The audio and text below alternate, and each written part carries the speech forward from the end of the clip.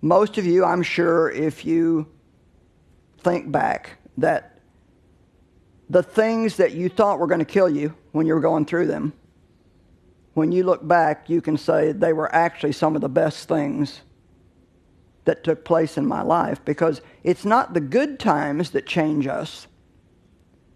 It's not the good times that necessarily bring us closer to God, but it's the hard times. It's those times in our life when we know that we can't solve the problem ourselves and that we have to completely surrender to God and learn how to do things His way.